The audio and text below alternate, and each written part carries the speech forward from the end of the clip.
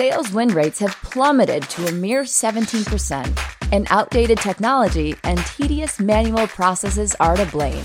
Meanwhile, managers lack the visibility they need to hold their teams accountable. But imagine a world in which these crippling issues are solved automatically. Revenue.io automates the most frustrating parts of sales so reps can focus on what they do best, selling. Completely automate pre-call research, logging conversation data in your CRM, writing post-conversation recap emails, and prioritized outreach. And as reps book more meetings and close more deals, managers gain the real-time insight they need to scale what's working across their entire team. Ready to say goodbye to tedious sales processes and watch your win rate soar? Head over to Revenue.io to learn more.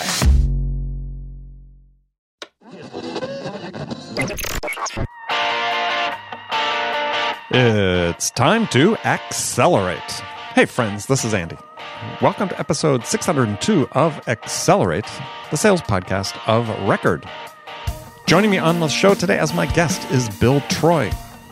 Bill is the CEO of Civilis Marketing and the author of a new book titled Clicksand, How the Snake Oil Pitchmen of Online Marketing Suck You In and Ruin Your Business.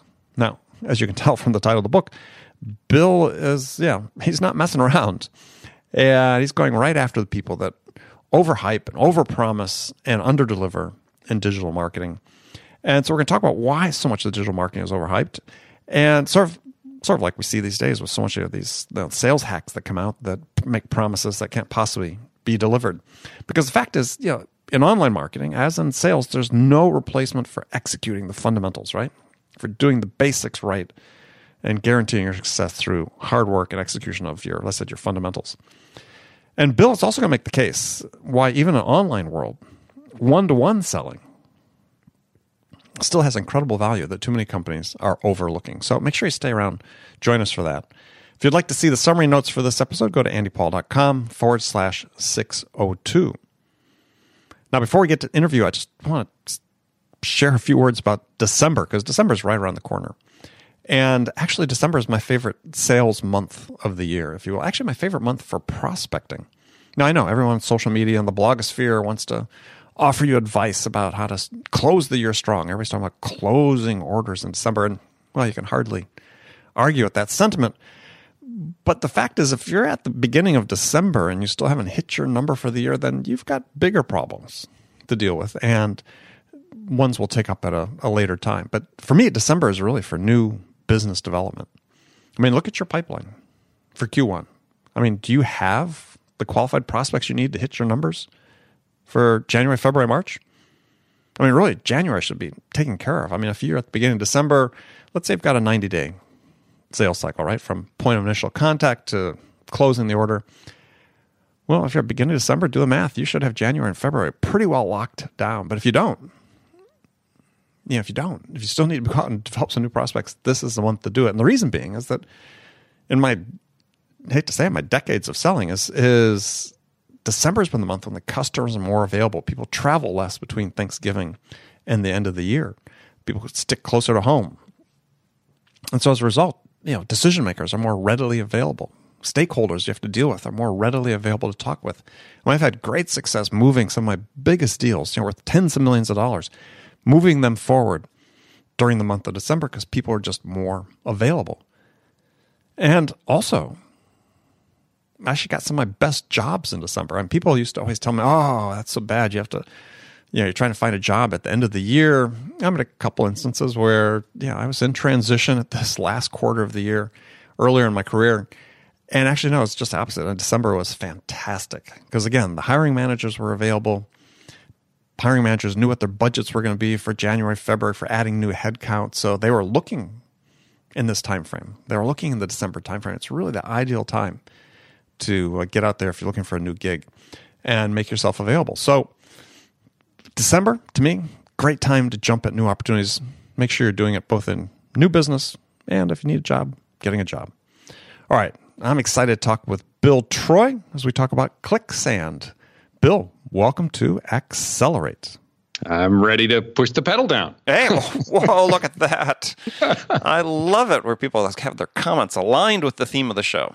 There you go. That gets you an invite back. So that's very, Light very good. speed. Let's do it. Yeah. Right. Flattering the host is one of the most important criteria for selection of guests. And that, you won right there. Okay. All right. There I go. So just have a standard question I ask my guests at the beginning of the show, and that is, in your mind, what's the single biggest challenge facing sales reps today? As you know, Andy, I come at this from the online marketing side of things. But I think online marketing has affected the way salespeople view their potential clients. And I think you've clearly been in sales. I read your book.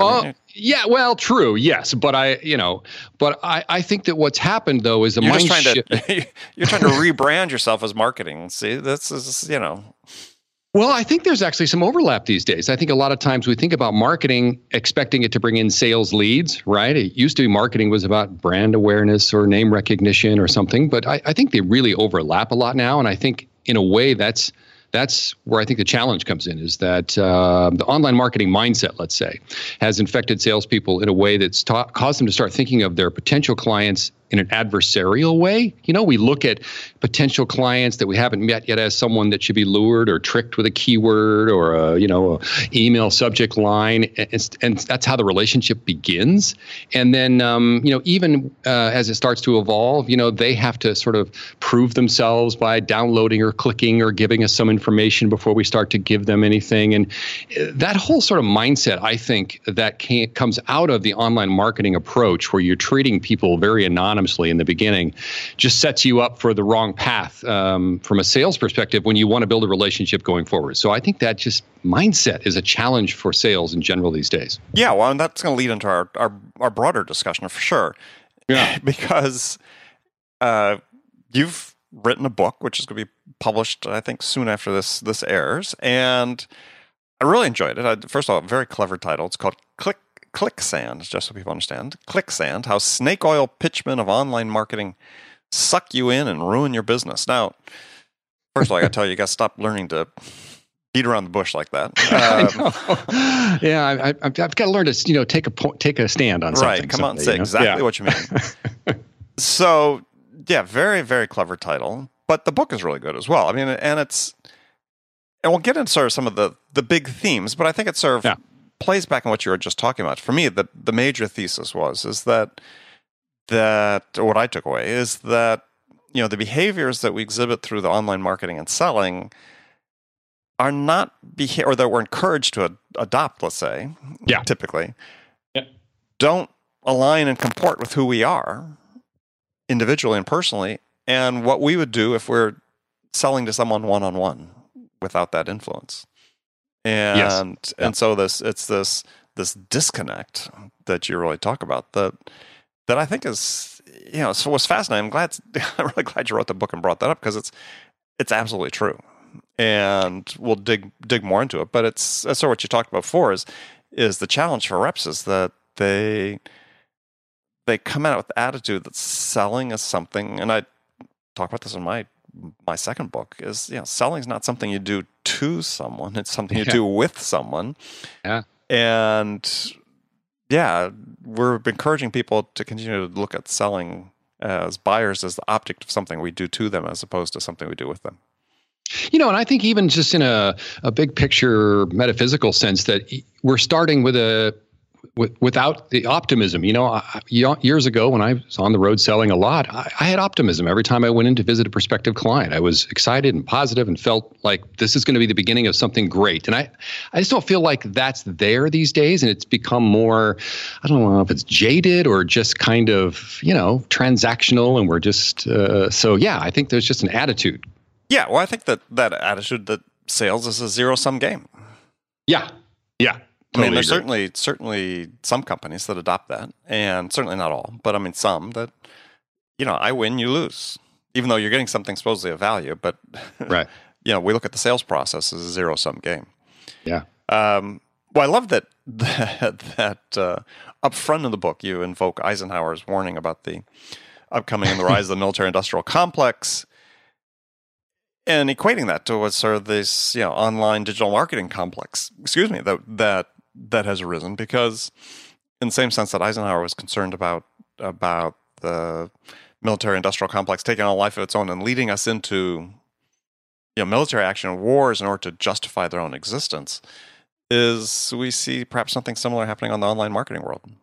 Yeah, I mean, in some ways, I wrestled with whether that was an apt analogy because, certainly war is much more, much heavier topic than online marketing. But the idea that the industrial companies that are producing the product, whatever that product is, start to have their own incentive for selling more of it at all cost is really the idea. And I just want to call that out because I think we've all, considered that possibility in the arms world. We've considered that possibility in the food world. Fast food companies are in the business of selling more and more fast food all the time. And we know that there's extra salt and sugar in there to try to get us to buy more. That isn't always good for us. But I don't think anybody's really ever said this yet about companies like HubSpot or Facebook or Google and say, they're just in the business of selling more of this. And so you have to, as a buyer of it, really start to think about whether it's right for you and not just take their word for it and not just say, well, everybody's doing it, I guess I'll buy more too. You really have to start thinking about whether it's really right for you. Yeah, be a discriminating consumer. Yeah. Yeah, what a shocking notion, right? I mean, seriously, when it comes to social media and so on, I have yet, other than yourself and some pundits that I've read online and so on, so people saying, are we really thinking about how we're using this and why we're using it and to the extent that we're using it? And I'd sort of Facebook, just the revelation about how willingly they were selling ads to Russian cutouts or that they knew right. They knew what they were buying these ads for, which is basically to try to disrupt our democratic processes. Yeah. And yet has there been a big pushback about it? I mean, look at Uber, what happened, the board was driven to take action because people were taking the app off their phone because people were disgusted by the behaviors that was being reported about. Right. Who's taking Facebook off their phone? Yeah, good point. It's a powerful force and it's hard to go against. But, the other thing, too, is that what I question a lot, and you talked about this, talked about the book, I question a lot the assumptions even built in about what's even good and bad about online marketing. And, one of the things that we all forget is that the reports and dashboards that we're using, if we're doing online marketing, are reports and dashboards that were built by the people who want to sell more of this. So guess what kind of behaviors are encouraged in those reports, right? Sending more messages, posting more ads, trying to get more people to click and more people to open and more people to download. And we don't ever even consider whether those really are the things we should be measuring because, well, there it is. It's a green arrow. It points up. And so those are the kinds of things we've just gotten so comfortable just accepting. Wait a minute. The person that built that has an agenda. So there's a lot of that. Right. And that speaks to one of the sort of, cautionary tales, if you will, about big data in general, right? Because big data, our use of big data is driven by algorithms. Yeah. And the algorithms aren't spontaneously generated by the machines. They're generated by people and written by people that had a point of view. Right. And a goal. To make money. Right. And so, I mean, there's a book that was written a couple years ago called Weapons of Math Destruction by a woman named Cathy O'Neil. Great book. People should pick it up and read it because it is sort of, and she's not a chicken little, hey, the sky is falling. She's a data scientist. She's worked as a quant on Wall Street. She's, this is her livelihood. But she does invoke this idea that, we involved with these big systems with big data, and we presume that the algorithms are working to the ultimate good. But, they're not. They have biases built into them just because people started them. Absolutely. And then sometimes it's not even an algorithm. I mean, sometimes it's just, we just figure it's better to get a better open rate on our email. And you have to actually start, in my mind, questioning that at the very beginning to say, is that a good thing? Because if you take that as just a base assumption that you're going to build your business on, then whatever you do to get a better open rate is a good thing. And that's where you start going down the path of starting to trick people. And all of a sudden, wait a minute, maybe the whole premise of that was wrong. And so, it's scary if you don't really question it. Yeah, well, again, for me, as one of the takeaways is that, Yeah, we would indulge in behaviors in online marketing and attempt to engage somebody's interest and build a relationship with them that we would not do if we were doing it face to face. Oh yeah, just absolutely not. It's really interesting because if you just completely act differently. And a lot of that has to do with the fact that there's anonymity. You don't really see the person on the other end. But yeah, like I said, I think a lot of it's personal too. I mean, I mentioned the email open rate a second ago, for example, but let's say you have a 30% open rate on your email. Well, you focus on the 30 and you never focus on the 70% who didn't like it. And even the smaller percentage of that, cursed your name out loud when you tricked them into opening something they hated. If you were in person, you'd see that 70% of people didn't like what you were saying and you would change it right away, but you don't get that negative feedback. You just kind of get whatever the dashboard says. So we're just used to seeing things in person and we're not used to, going without that feedback to tell us we're off track. Yeah. Well, so tell us a little bit about the snake oil reference, because there might be some people in the audience that aren't familiar with, they might have heard the phrase snake oil salesperson, but maybe not understood exactly what it means. Sure. So snake oil was a real product invented by a real guy. Clark Stanley was his name, and he showed up at the World's Fair in 1893 in Chicago and set up a booth. Like, we all go to the fair and we see these folks set up a booth, and he set one up. And so there was a rumor from the western part of North America, which when they were building the railroads across the country, that Chinese laborers came in to work on the railroads, and they had a liniment that they rubbed on them that was made from the Chinese water snake, and they claimed that it helped with their sore muscles. And so there was this kind of rumor that maybe some sort of snake liniment would help with sore muscles after a hard day of work. And so Clark decided to capitalize on that rumor and created his own product. He brought a bag of rattlesnakes into the World's Fair and set up a big boiling vat of water, and he would open the bag, cut up a snake and put it in the water and boil it, and all kinds of oils would come to the top, and he would mix up a batch right there on the spot. And people just bought it up, and it was so new and interesting and crazy that they gave it a try. And he built a whole business on this, and there was nothing in that product at all that really had any medicinal value, but it was so dramatically different, and people were so desperate to get a cure for whatever pain they were dealing with. And in those days, you could have arthritis or toothache or something, and it could literally ruin your life because the pain would never go away, right, unlike today.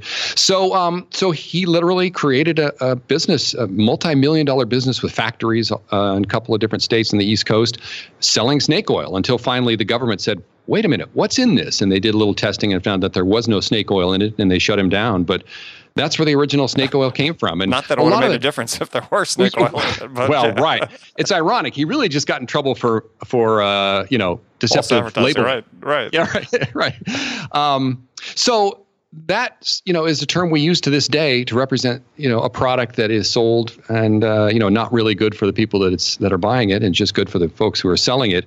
And it's a fun story that I thought, this sounds a lot like his presentation at the World Fair sounds a lot like online marketing presentations I go to, where it's a dramatic thing and they're, people just buy it up on the spot. And everybody, I'm looking around going, is anybody questioning what he's doing here? I guess not. So, yeah. Well, so let's give some examples. I mean, you talk about in the book is people promising outrageous sales growth. Hey, 10x your business. That's a common one that lots of people use. Grow your subscribers 50% overnight. Blah blah blah blah blah. Yeah. It's just all, it's all the business version of get rich quick, or, take a pill and lose 20 pounds without having to exercise. It's that same sort of promise of the impossible. And yet we fall for it in this particular case. It happens every single day. And I had a guy call the other day who was in an industrial factory environment. He sold big air processing systems for factories. And I said, well, gosh, that sounds pretty interesting. How big's your typical sale? He said, well, our typical sale is about $1 million. And he said, what I want to do is I want to buy some online ads. I'm like, you do?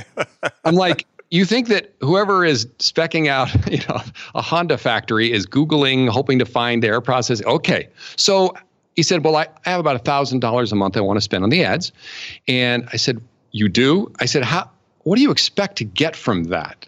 and he said, well, I need to add 2 more leads a month to our pipeline to get 2 more closes a month. I said, well, hold on. You really think you're going to spend $1,000 in online ads and you're going to you're going to sell $2 million worth of air processing equipment to factories across the country or around the world with that sort of investment?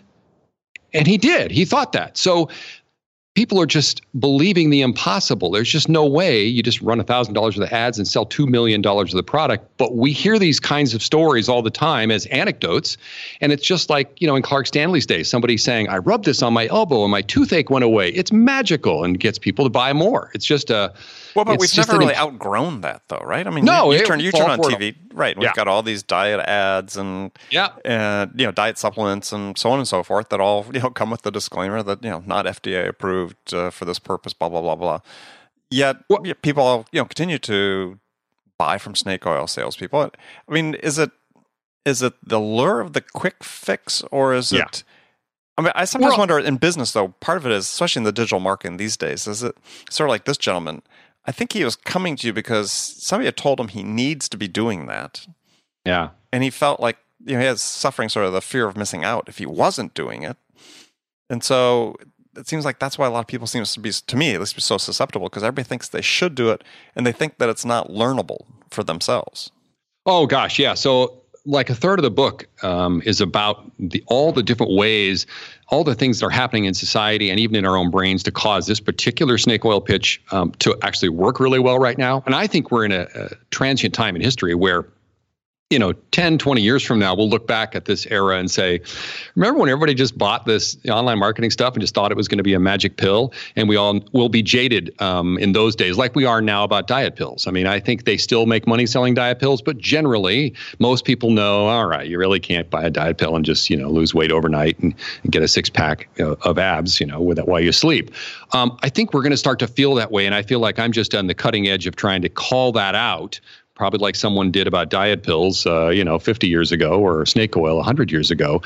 And there are just a lot of things happening right now where business owners are, like you said, FOMO is one of those, fear of missing out. They feel like everyone is doing it. If they don't, they're going to be left behind. They're being told that. This is the new wave. And if you don't get on board, you're going to be left, in the dust of history. And they also see their competitors doing it. And they see that some companies are making a lot of money. Certainly Facebook and Google are making lots of money online. So it seems like online is good for stuff. So there are a lot of things that are happening that are kind of, I think, helping this pitch along in a way that won't always happen. And I'm just trying to call those things out and say, look, we got to put this back where it really goes and say it can work for some things, but it isn't a cure for everything. Well, and just so, again, to reiterate for listeners, maybe those that didn't hear the introduction, is this is the business you're in. Yes. And I just saw, it's funny because I just was witnessing this so many times. We would sit down with potential clients and they would tell us what they were doing. And I'd just say, oh my God, I can't believe, well, A, I wouldn't say this to them, but I couldn't believe they fell for it. And B, I just started getting so mad that so many of my peers in the marketing world were selling these kinds of things, because I know, you and I both know that even though I did not sell that guy $1,000 worth of AdWords and tell him he's going to get $2 million, someone else did. And I'm sure he's spending his $1,000 right now on AdWords, and he's not getting those leads, but someone sold it to him. And so I just finally said, okay, someone's got to stand up and say, this just isn't right. And you just can't believe all these pitches you're getting. And just call it out. Yeah. Well, and you cite one of my favorite examples about if you're in a presentation with a marketing agency or you're in a public event and there's somebody doing a sales pitch from the stage, and they say, I've got so much to present, I just don't have time to cover it all, so I'm going to go real fast. and I just started laughing because that's not relegated to pitchmen for online marketing products. I mean, sales reps do this all the time too. It's like, I've got so much to cover. Late night TV pitchmen, right? But wait, there's more. It's the same sort of energy. Well, okay, so let's take that example. But wait, there's more. I mean, there's books and books and books and websites dedicated to sales letters that basically are based on that whole technique. Yeah, it's a technique that can work, but I think you just have to look at, I mean, there are lots of techniques that work, certainly, right? Billboards work and sales letters work. And, but it's a matter of not just what's happening, I think, with online marketing is that people are starting with the tool. We need to be online. We need to get some AdWords. And then they're justifying it. They're finding someone to sell it to them and they're justifying why they need to do it. It's like starting with the tool before you start and know what your project is going to be. I need a hammer. I got to do some of that hammer stuff. Mm-hmm. And so then you start going around looking for nails to hit. And that's what happens with online marketing. If you go through an analysis of your business and your business is driven by traffic and driven by transactions that are more anonymous and less personal and less intimate and all those sorts of things, then it may turn out that this is the way to go. And online marketing is appropriate for some businesses. But the problem I have is that online marketers will tell you it's appropriate for every business. And no matter who you talk to you talk to LinkedIn, or you talk to someone who's an SEO expert, they will all tell you they have an answer for your business. They all say it works for everyone. And that's the problem. It doesn't. And I don't know if you notice this, one of the anecdotes I talk about in the book, and this is the ultimate one for me, is that there are a lot of online marketing folks out there who believe it passionately and they've kind of drunk the Kool-Aid and they really do believe it works and they're really trying to help people even though they may not be. They're still, good-hearted. But there are a lot of folks in the industry who absolutely know better. And the proof of that, as I talk about in the book, is that most people buy online marketing from someone in person. So online marketers know that they can't even sell online marketing with online marketing. They have to go to networking groups and those in-person presentations we just talked about, and they sell it one-to-one, person-to-person. And because they know relationships are how you sell stuff, yet they go and tell the company that buys it from them, you don't need a relationship, you just need the right keyword. And so that's the thing for me is they know better. Yeah, well, and right. And you talk about this disconnect that happens between you have your funnel, which is, scripted. You have your sequence, let's say your autoresponder sequence that you put together of, 5 emails are going to go once somebody enters your funnel. And you compare it, interestingly, to a situation that happens in sales all the time, which is that in one of your responses, you ask a question, but the question's set up in such a way to really respond to a specific answer, right? Right. And what if you don't get that answer? Yeah. Then the rest of your sequence doesn't really make sense. When we see this in sales these days, is more and more companies sort of rush into doing inside sales. A lot of times, especially in the newer cases, is their reps are really heavily scripted, and they're going to ask the 3 to 5 questions on the list, come hell or high water, irrespective of what the customer says. Right. Yeah, we get those all the time. I mean, I say, "Oh, no, thanks, I'm not interested." Well, but would you like it if I could save you 20% on? Yeah, no, still not interested. But at least there's a person there doing that one. Much less when I get an email. I just, and this happens to us all every day. But I just literally last week had a coffee with a sales consultant. I mean, this is someone that teaches people to sell, and he works for a large national company that you and I would know, and everybody would know if I mentioned it. And we had coffee. We talked about how he was growing his business, and he shared a lot of the same views I did on things. And literally the next day, I got an email from him that was obviously an automated email from some drip marketing campaign he has asking me if I'd like to have coffee for 15 minutes and talk about my business. It's like, are you kidding me? This is a sales consultant. Right. So it's just crazy what people have been talked into. And he doesn't obviously know, or he isn't paying attention, or I don't even know what happens. What his sequence says. I mean, that's right. The crime, right? Yeah, so that's why, I'm writing a book, which is I got to start slapping people. Wake up! Look at what you're even doing here. So it's crazy. Well, and your book sort of accomplishes that. So you make the case for what not to do. So then, what should people be doing? Well, so what you need to do is, and it's different for every business, so there's not one, unfortunately, unlike, online marketing, there isn't one snappy answer for everyone, except that what I would say is you need to build your marketing and sales process around what your prospect needs in order to buy from you. And where we, so at Civilis Marketing, which is the company that I run, where I wrote the book, where we focus is where those relationships are necessary to get a deal done, especially when there's a relationship that needs to exist before there's potential for a sale. I think this is a big disconnect in the sales world, is that a lot of companies have selling processes. They know how to ask the right questions to get the client's needs discovered, and then they can make a proposal or an assessment or whatever. But they don't have a process for working with people that aren't ready to buy now. And so we help them start thinking about what is the process for the relationship that has to exist before the sale is potentially possible.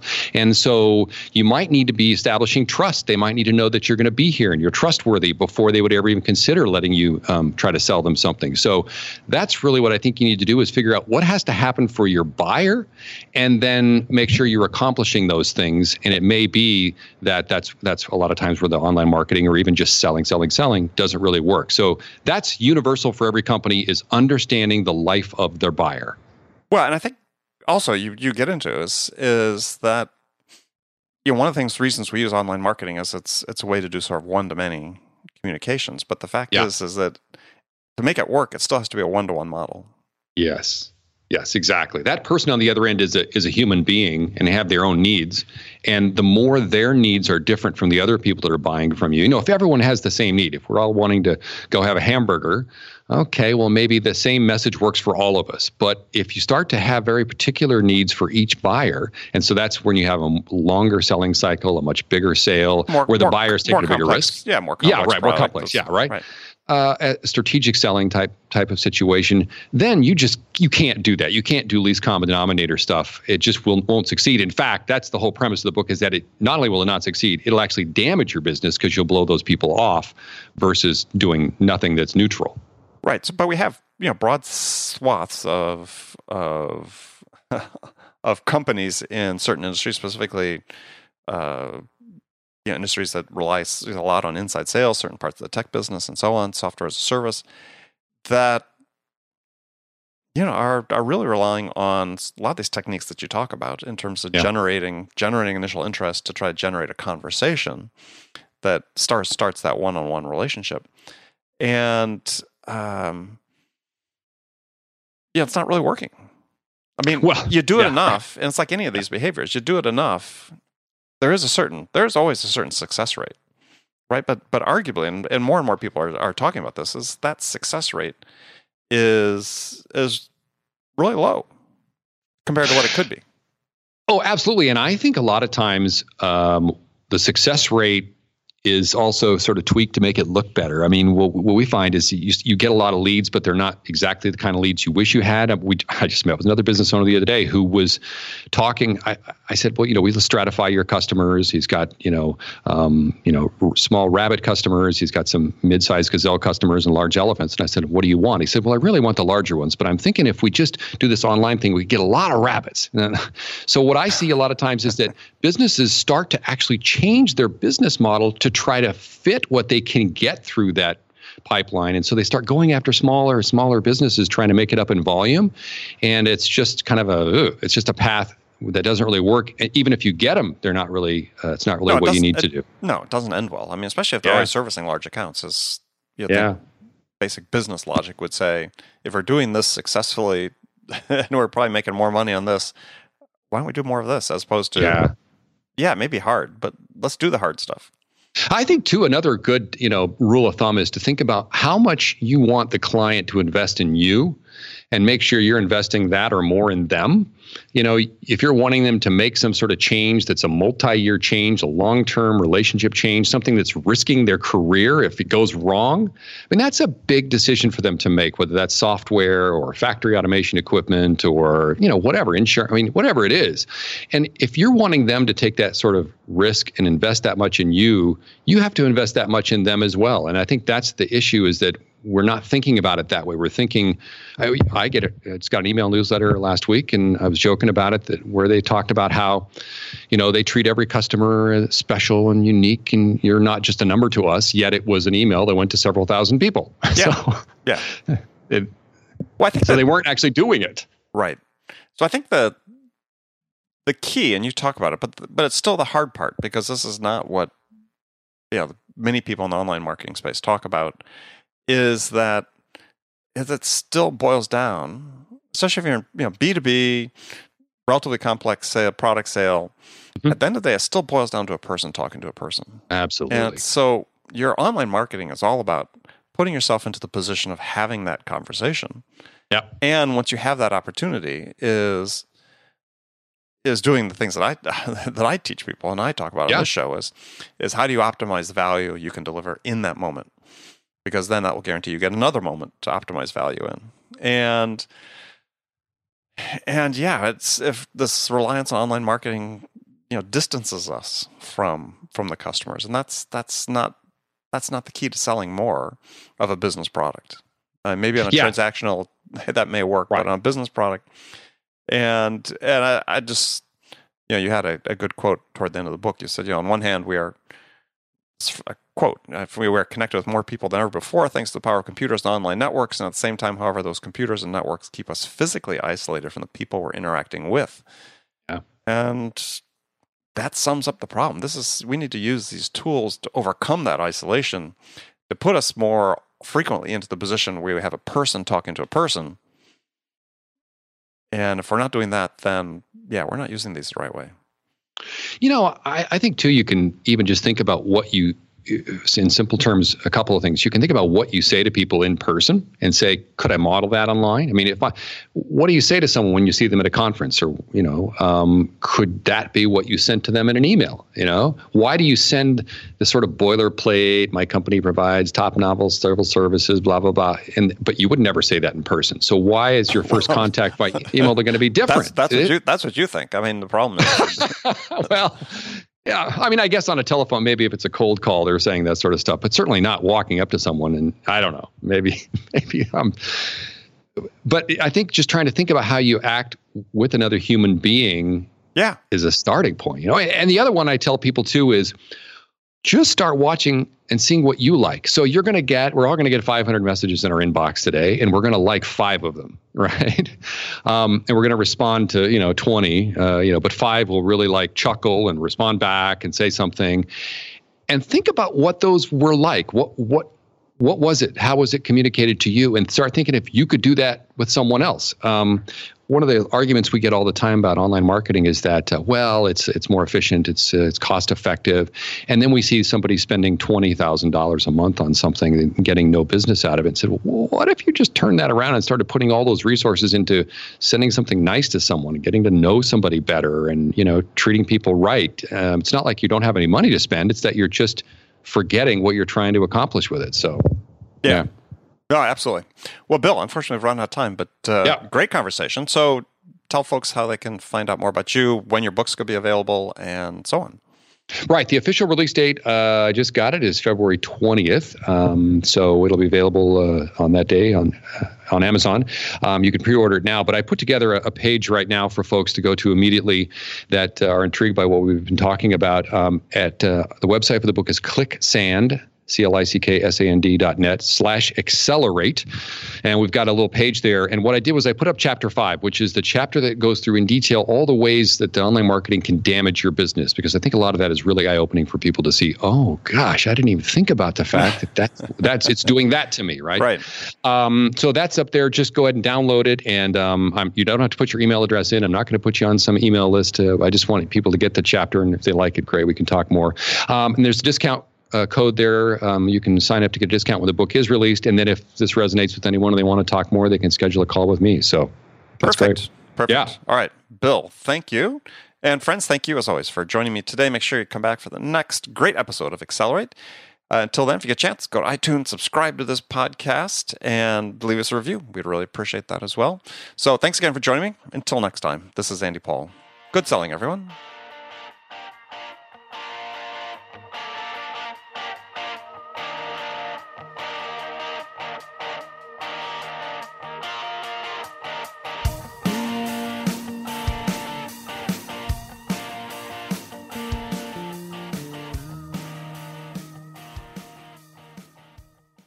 Hey, sales strategists. At Revenue.io, we're not just imagining the future of sales, we're building it.